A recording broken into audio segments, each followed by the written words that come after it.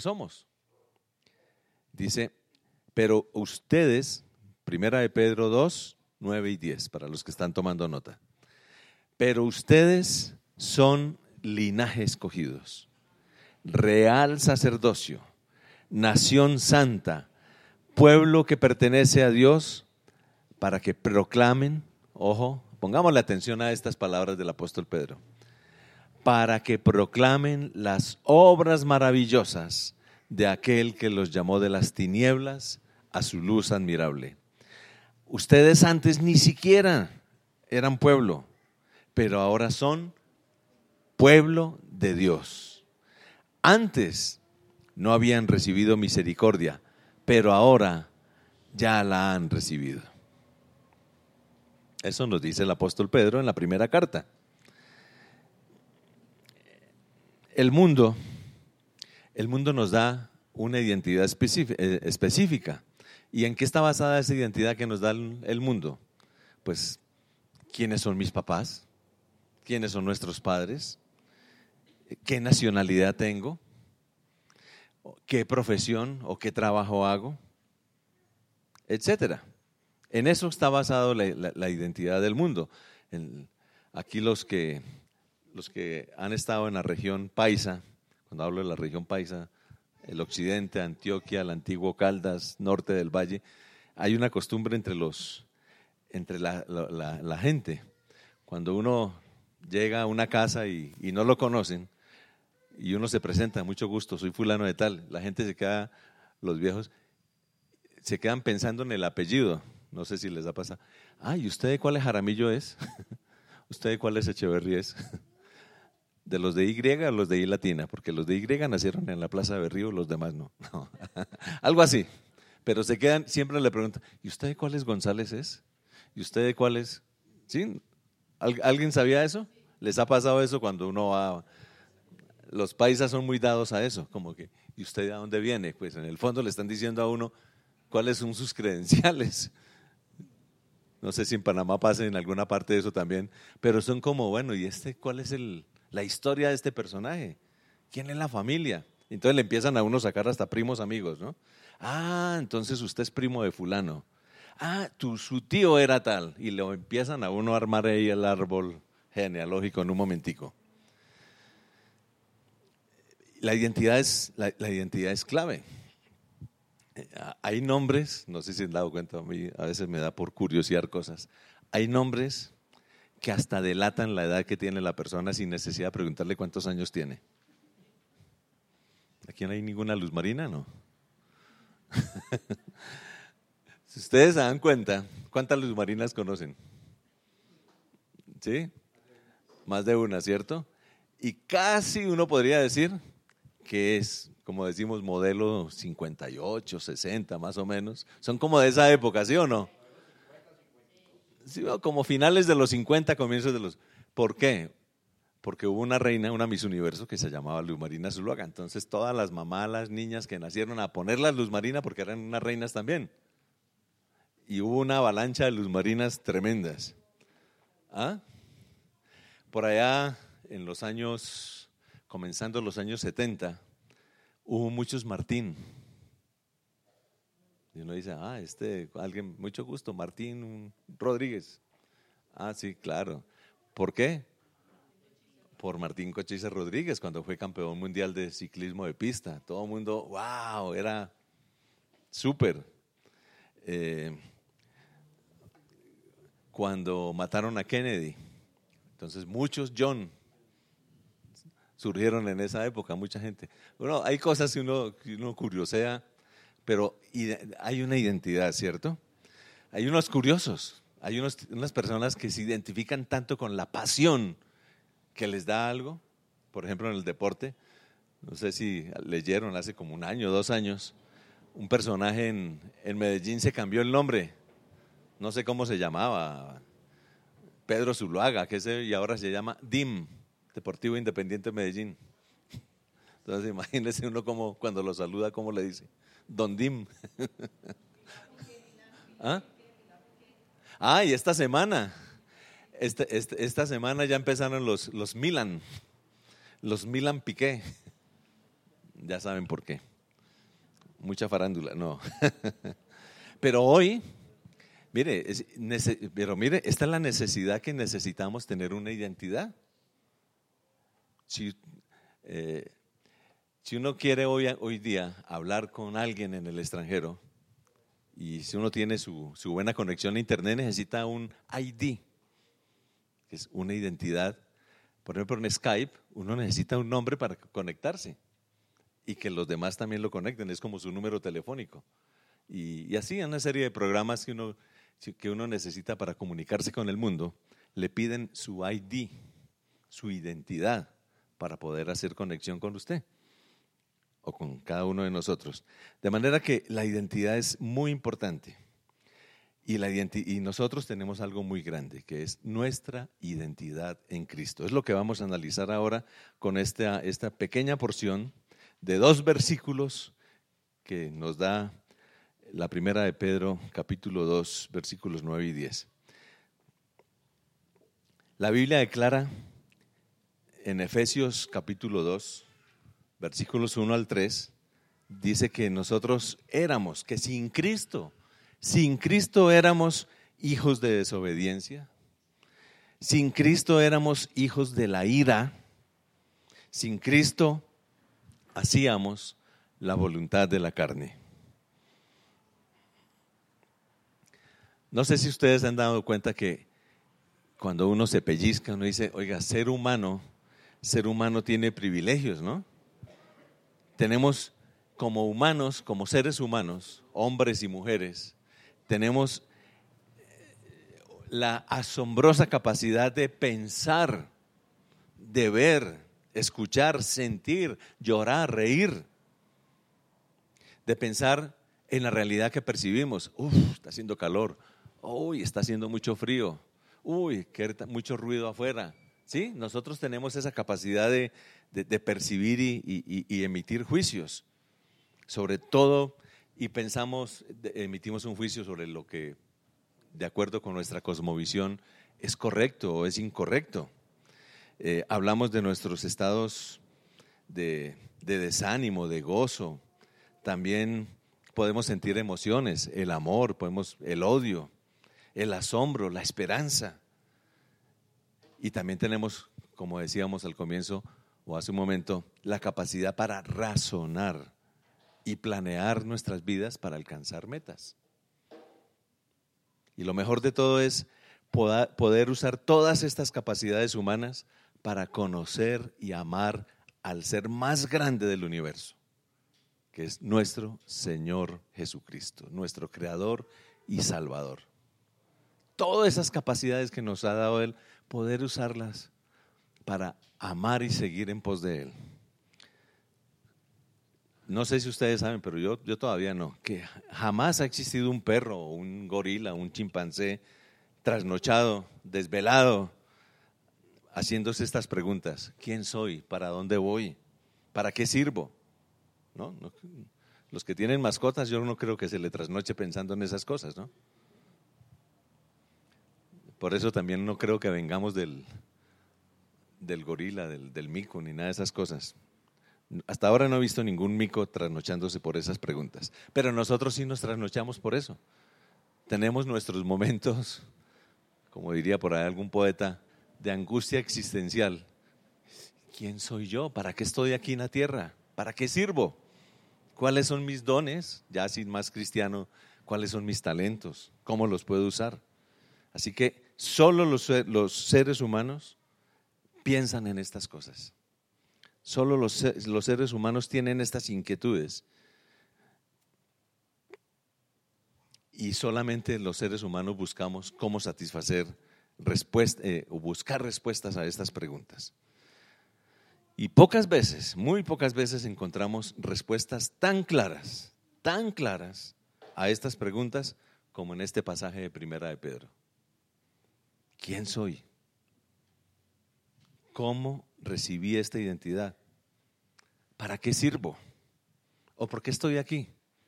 Así que no podemos empezar a hablar en un año de buscar, de caminar en el propósito si todavía no sabemos quiénes somos. Y desafortunadamente, les digo, he visto cristianos que ni siquiera saben dónde están parados, con unos problemas de identidad tremendo. ¿Quiénes somos? Bueno, si vemos una cosa teológica aquí, un detalle es que Pedro, ¿a quién le está hablando? Pedro le está hablando a los cristianos. Aquí en este pasaje no le está hablando a la gente no creyente, le está hablando a cristianos. ¿Y quiénes son? Estos somos nosotros. Nosotros sí nos identificamos como cristianos, sí nos identificamos como seguidores de Jesús. Por esta razón estamos aquí, en este lugar, por eso estamos hoy domingo reunidos aquí como cristianos. Por eso estamos aquí. Eso espero, ¿no? Estamos aquí como cristianos. En estos 2 versículos, Pedro expone 5 modos de describir la identidad, contestando a esa pregunta. ¿Quiénes somos? La primera respuesta sería, ¿quiénes somos? Entonces, versículo 9, ustedes son linaje escogido. O sea que la primera respuesta es que somos linaje escogido. La identidad colectiva se refiere básicamente a la iglesia, a nosotros como iglesia. Somos linaje escogido, pero también es particular a cada uno de nosotros. Es individual y no se refiere a un linaje racial o social. El linaje escogido se trata de personas nuevas, nacidas de nuevo, de todos los pueblos, de todas las culturas, de todos los estratos sociales, si quiere llamarlo así, de todos los colores y de todas las culturas. Lo que nos da la identidad, entonces, no es ni el color, ni la cultura, ni el hecho de ser escogidos.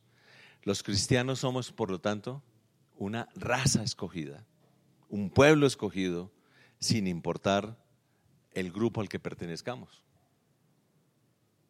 ¿Aló?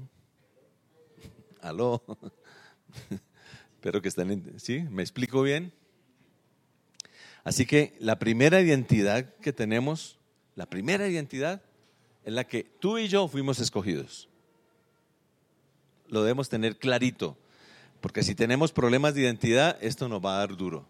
Pero lo primero que debemos tener claro, conscientes, es que hemos sido escogidos. ¿Y quién nos escogió? Dios. Dios te escogió a ti. Nos escogió a cada uno de nosotros. Entonces, ¿quién soy yo? Un escogido. ¿Por qué no le dice a la persona que tiene soy un escogido? ¿Por qué? Pues no lo sé. No hay nada en nosotros que nos haga de más valor que cualquier otro ser humano. No nos lo ganamos, ni lo merecimos, ni cumplimos con ciertas condiciones para lograrlo. Y eso ocurrió antes de que naciéramos. Jesús ya nos tenía listos, ya nos tenía escogidos, desde antes de la creación. Por eso queremos ser fieles a ese propósito. Por eso necesitamos ser conscientes de lo que Dios nos ha dado. ¿Cómo me identifico con Jesús? Para ser fiel a ese propósito. Somos escogidos, ante todo somos escogidos. Otra respuesta que encontramos allí es que Él tuvo misericordia de nosotros. Esto está en la segunda parte del versículo 10. No habían recibido misericordia, pero ahora ya la han recibido. Cuando nos escogió Dios, nos vio atrapados en el pecado por culpa nuestra y condenados. Y entonces Él tuvo misericordia de nosotros, se apiadó de nosotros. No solamente fuimos escogidos, entonces, sino que tuvo misericordia de nosotros. No tan solo somos receptores de su elección, sino también ahora somos receptores de su misericordia, o también fuimos receptores de su misericordia. En otras palabras, nos dio la gracia de su amor. Nos dio la gracia de su amor. Somos amados. ¿No te parece muy chévere eso? Somos amados. Si Él nos escogió es porque nos ama. Y acuerden, Él nos amó primero, por eso le amamos nosotros. Él tomó la iniciativa. Diga si esto no le levanta a uno la moral. Somos amados. Fundamentalmente la identidad que tenemos es esta: Él mostró misericordia por nosotros. Un tercer aspecto es que somos propiedad de Él, le pertenecemos a Dios. Y esto se expresa 2 veces ahí en esos 2 versículos. En el versículo 9 dice: ustedes son pueblo que pertenece a Dios. Y más adelante el versículo 10: ustedes antes ni siquiera eran pueblo, pero ahora son pueblo de Dios. O sea que ese sentido de pertenencia aquí se está expresando 2 veces seguidas. Somos escogidos por Dios y el resultado de esa misericordia es que Dios nos ha tomado como pertenencia suya.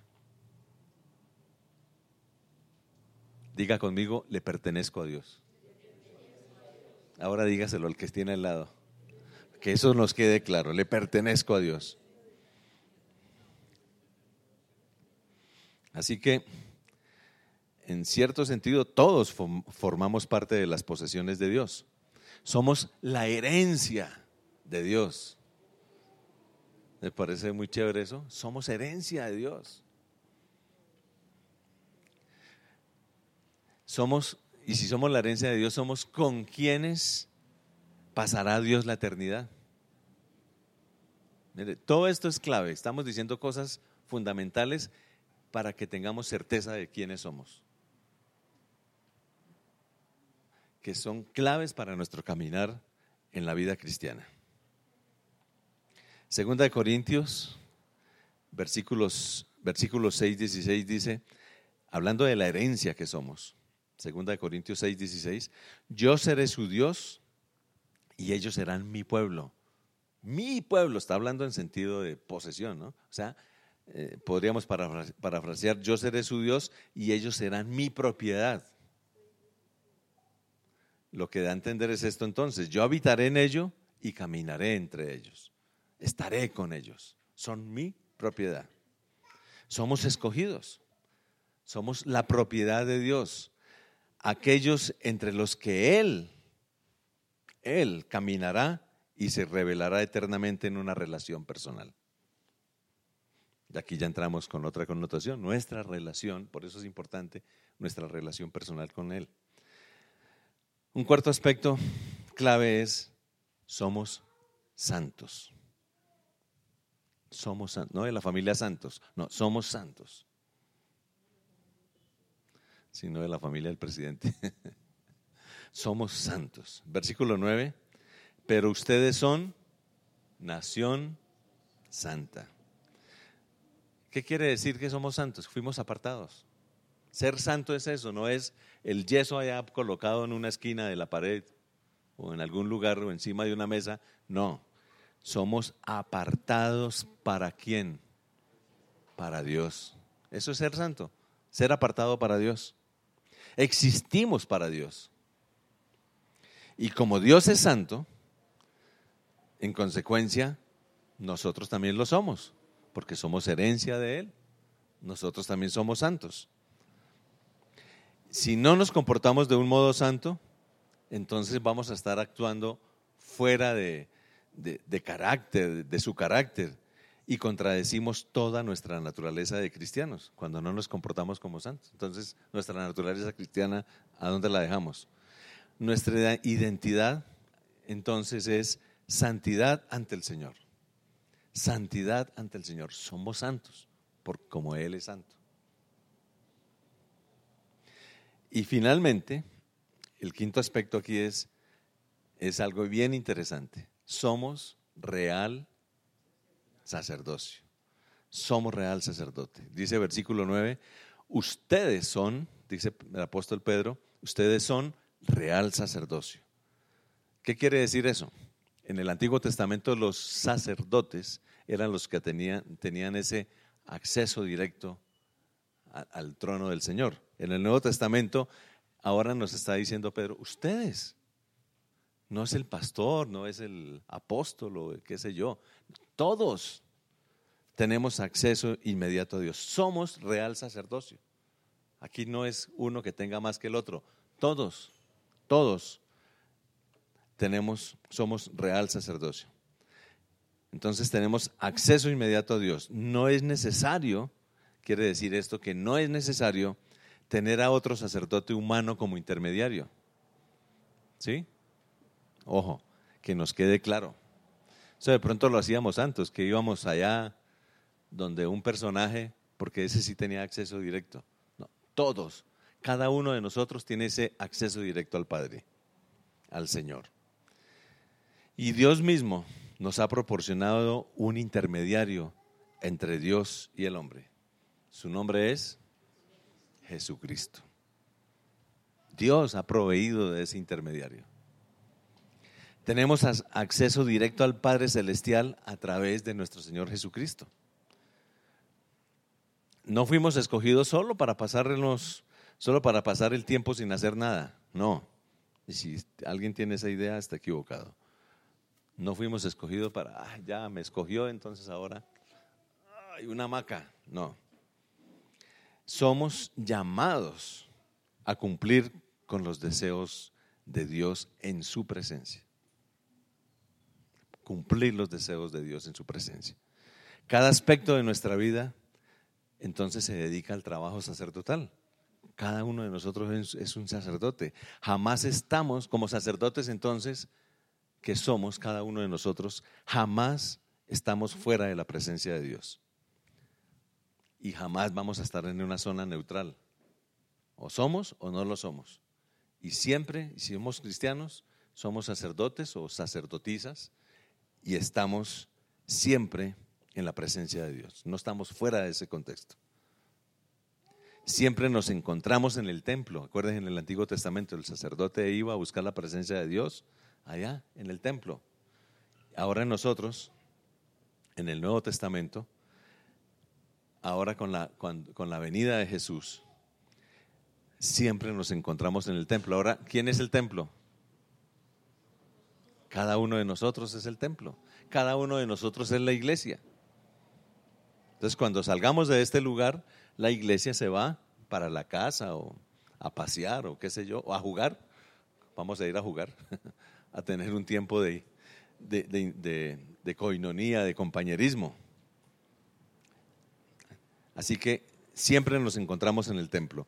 Y la vida que ahora llevamos se caracteriza por ser o una vida de servicio en adoración espiritual, como dice Romanos 12, versículos 1 y 2, o una vida fuera de carácter. La pregunta sobre identidad es, ¿quién soy? Genera otra pregunta. ¿Para qué sirvo? Si me hago esa pregunta y tengo la respuesta, ¿quién soy? Entonces ahora, ¿para qué sirvo? Por ahí un dicho que dice, el que no sirve para vivir, no vive para servir.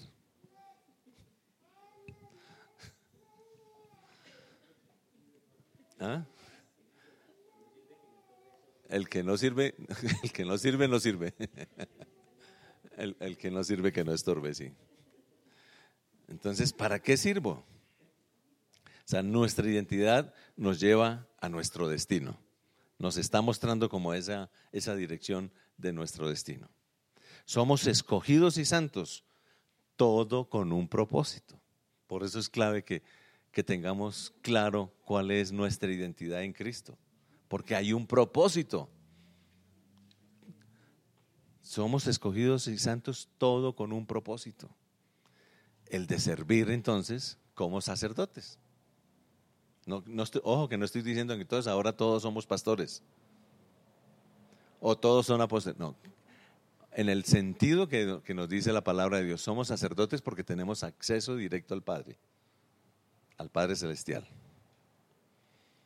Sí, me acuerdo una vez, hace unos años, en la otra iglesia donde estábamos, alguien me dijo, ay pastor, ore por mí que a usted lo escucha más fácil el Señor. Le digo, no, también ore usted porque los dos le oramos al mismo Dios.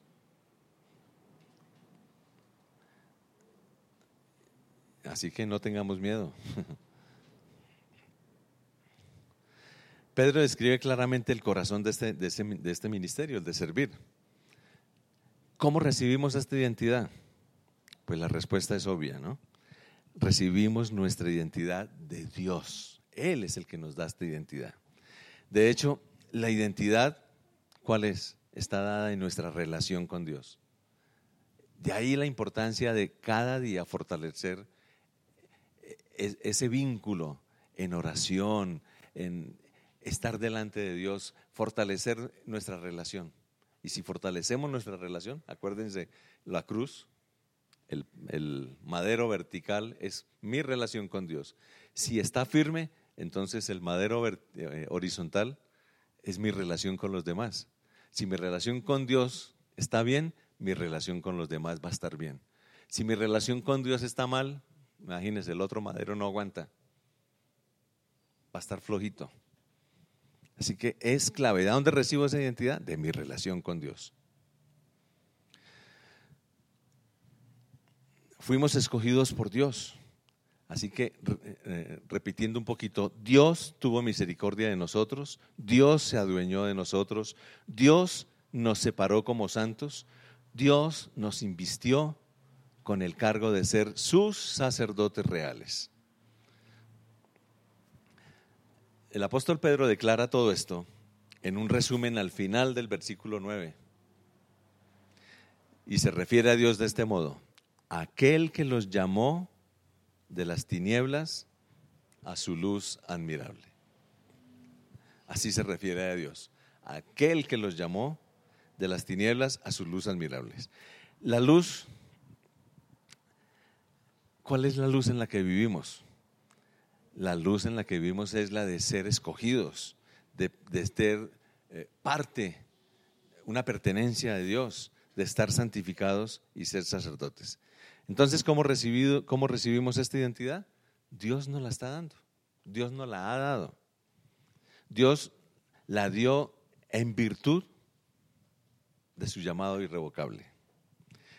Tenemos la identidad que tenemos porque así le plació al Señor, porque Dios le plació dártela a cada uno de ustedes. ¿Y por qué estamos aquí? Pedro es muy específico cuando nos comunica la razón precisa de nuestra existencia.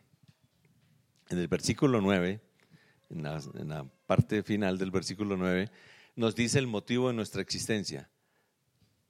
Esto es importante. ¿Cuál es el motivo? Para que proclamen. Miren, esto tiene mucha profundidad. El motivo de nuestra existencia, la razón de nuestra existencia. Versículo 9. Para que proclamen las obras maravillosas de aquel que los llamó de las tinieblas a la luz. Para que proclamen las obras maravillosas ¿de quién? Del Señor. Este es el destino de tiempo completo de un sacerdote real.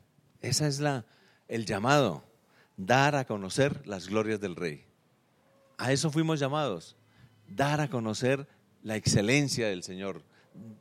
Fuimos llamados a dar testimonio de lo que Él hace en nuestras vidas, de las cosas maravillosas, de las cosas excelentes, de las cosas magníficas, de las obras maravillosas de aquel que nos llamó de las tinieblas a su luz admirable.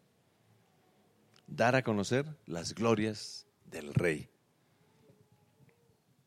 La identidad cristiana no se define en términos de quiénes somos como individuos.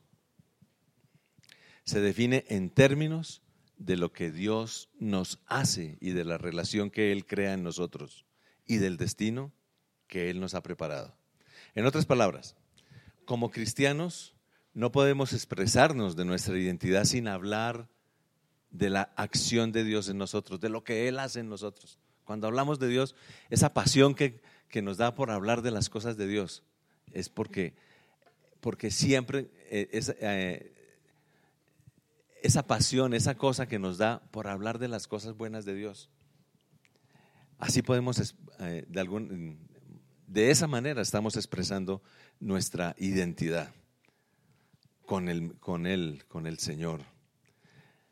La relación de Dios con nosotros. Estamos expresando nuestro propósito, el propósito que Él nos ha dado cada uno. Así que la orientación bíblica de la identidad propia de un cristiano es radicalmente cristocéntrica. Cristocéntrica. Ahí está la orientación bíblica de lo que es la identidad en Él. Cristocéntrica. Dios nos hizo lo que somos, entonces, para que podamos proclamar la excelencia de su voluntad en habernos escogido, la excelencia de su gracia, la excelencia de su misericordia, la excelencia del poder para ser suyos, la excelencia de su valía y la pureza, y la excelencia de su pureza en hacernos santos. En otras palabras, nos ha dado nuestra identidad para que se proclame su identidad a través de nosotros. Cuando nosotros hablamos, cuando nosotros hacemos una buena acción, estamos transmitiendo el amor del Señor hacia otras personas. Es la forma también de darlo a conocer. Por eso somos testigos de Él. Por eso damos testimonio. Por eso damos buen ejemplo. Por eso a donde vayamos, a veces es más importante la vida que tú muestras. Como alguien dijo alguna vez, hay personas que no van a tener oportunidad de leer la Biblia, pero la única Biblia que van a leer es verte a ti, el ejemplo que tú das con tu vida, con tu trabajo.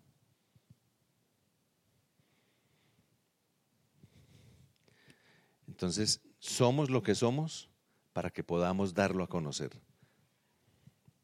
El propósito de nuestra identidad es manifestar su identidad. Por lo tanto, ser cristiano es igual a dar a conocer la grandeza de Dios. ¿A qué es ser igual cristiano?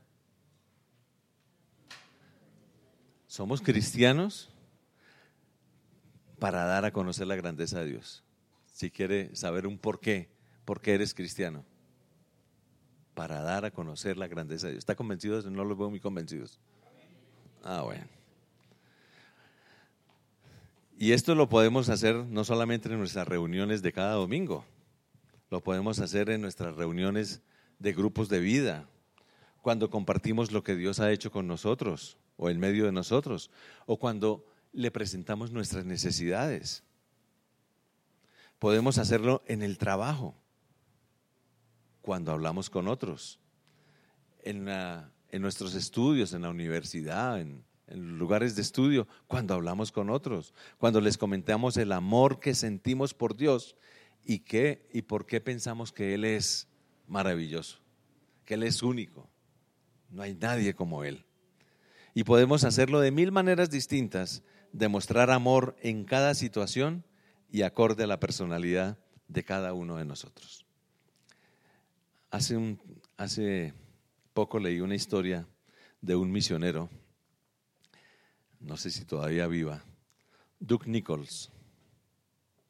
Él fue director de un ministerio que se llama Acción Internacional, Action International Ministries. Y en los años 60, él era misionero con Operación Movilización en la India. Y mientras estaba en su tiempo de llevando la palabra de Dios, compartiendo la palabra de Dios en la India, él tuvo increíblemente cómo Dios se vale de estas cosas cuando uno está enfermo o lo lleva a unas situaciones para que uno muestre a otros las excelencias de Dios. Y Doug Nichols pudo dar a conocer las excelencias de Dios en un hospital para tuberculosos. En un hospital para tuberculosos, esto era el año de 1967. Siendo misionero de Operación Movilización, él se enfermó de tuberculosis. Entonces, por esa razón le tocó ir a este hospital. Y allí estuvo varios meses mientras se sanaba. Él aprovechó la ocasión y cuando fue al hospital, en un maletín llenó eso de tratados evangelísticos de estos que usamos con el Evangelio de Juan. Así que a regalar Evangelio de Juan, como decimos fuertemente. Pero la gente al comienzo lo rechazaba, porque pensaban, imagínense, veían un gringo, dijeron, este es un gringo rico, que quién sabe a qué vino aquí. Y él intentaba, pero toda la noche con esa tos, pero no lo veían bien, porque los de la India son complicaditos. Entonces, como él no era de su raza, ni hablaba su dialecto, lo veían como un gringo que quién sabe por qué está aquí, y no le paraban bolas. Pero un día, en esos cuartos donde meten 20, 30 personas en un hospital, se dio cuenta de un ancianito que a medianoche trataba de levantarse y no podía. Y en una de esas intentos, pues él quería ir al baño y bueno, se defecó ahí en la cama. Y al amanecer, al otro día vienen las enfermeras, los médicos, y ese salón olía feo. Y las enfermeras les dio rabia con este enfermo y antes le dieron sus palmadas, le pegaron, lo regañaron que por qué se había hecho eso. Todo el mundo observó. A la noche siguiente, el mismo viejito otra vez intentaba levantarse. Entonces, este hombre, Doug Nichols, se levantó de su cama, agarró a este ancianito, lo llevó al baño, lo ayudó y lo volvió a acostar. Bien enfermo que estaba él también con su tuberculosis.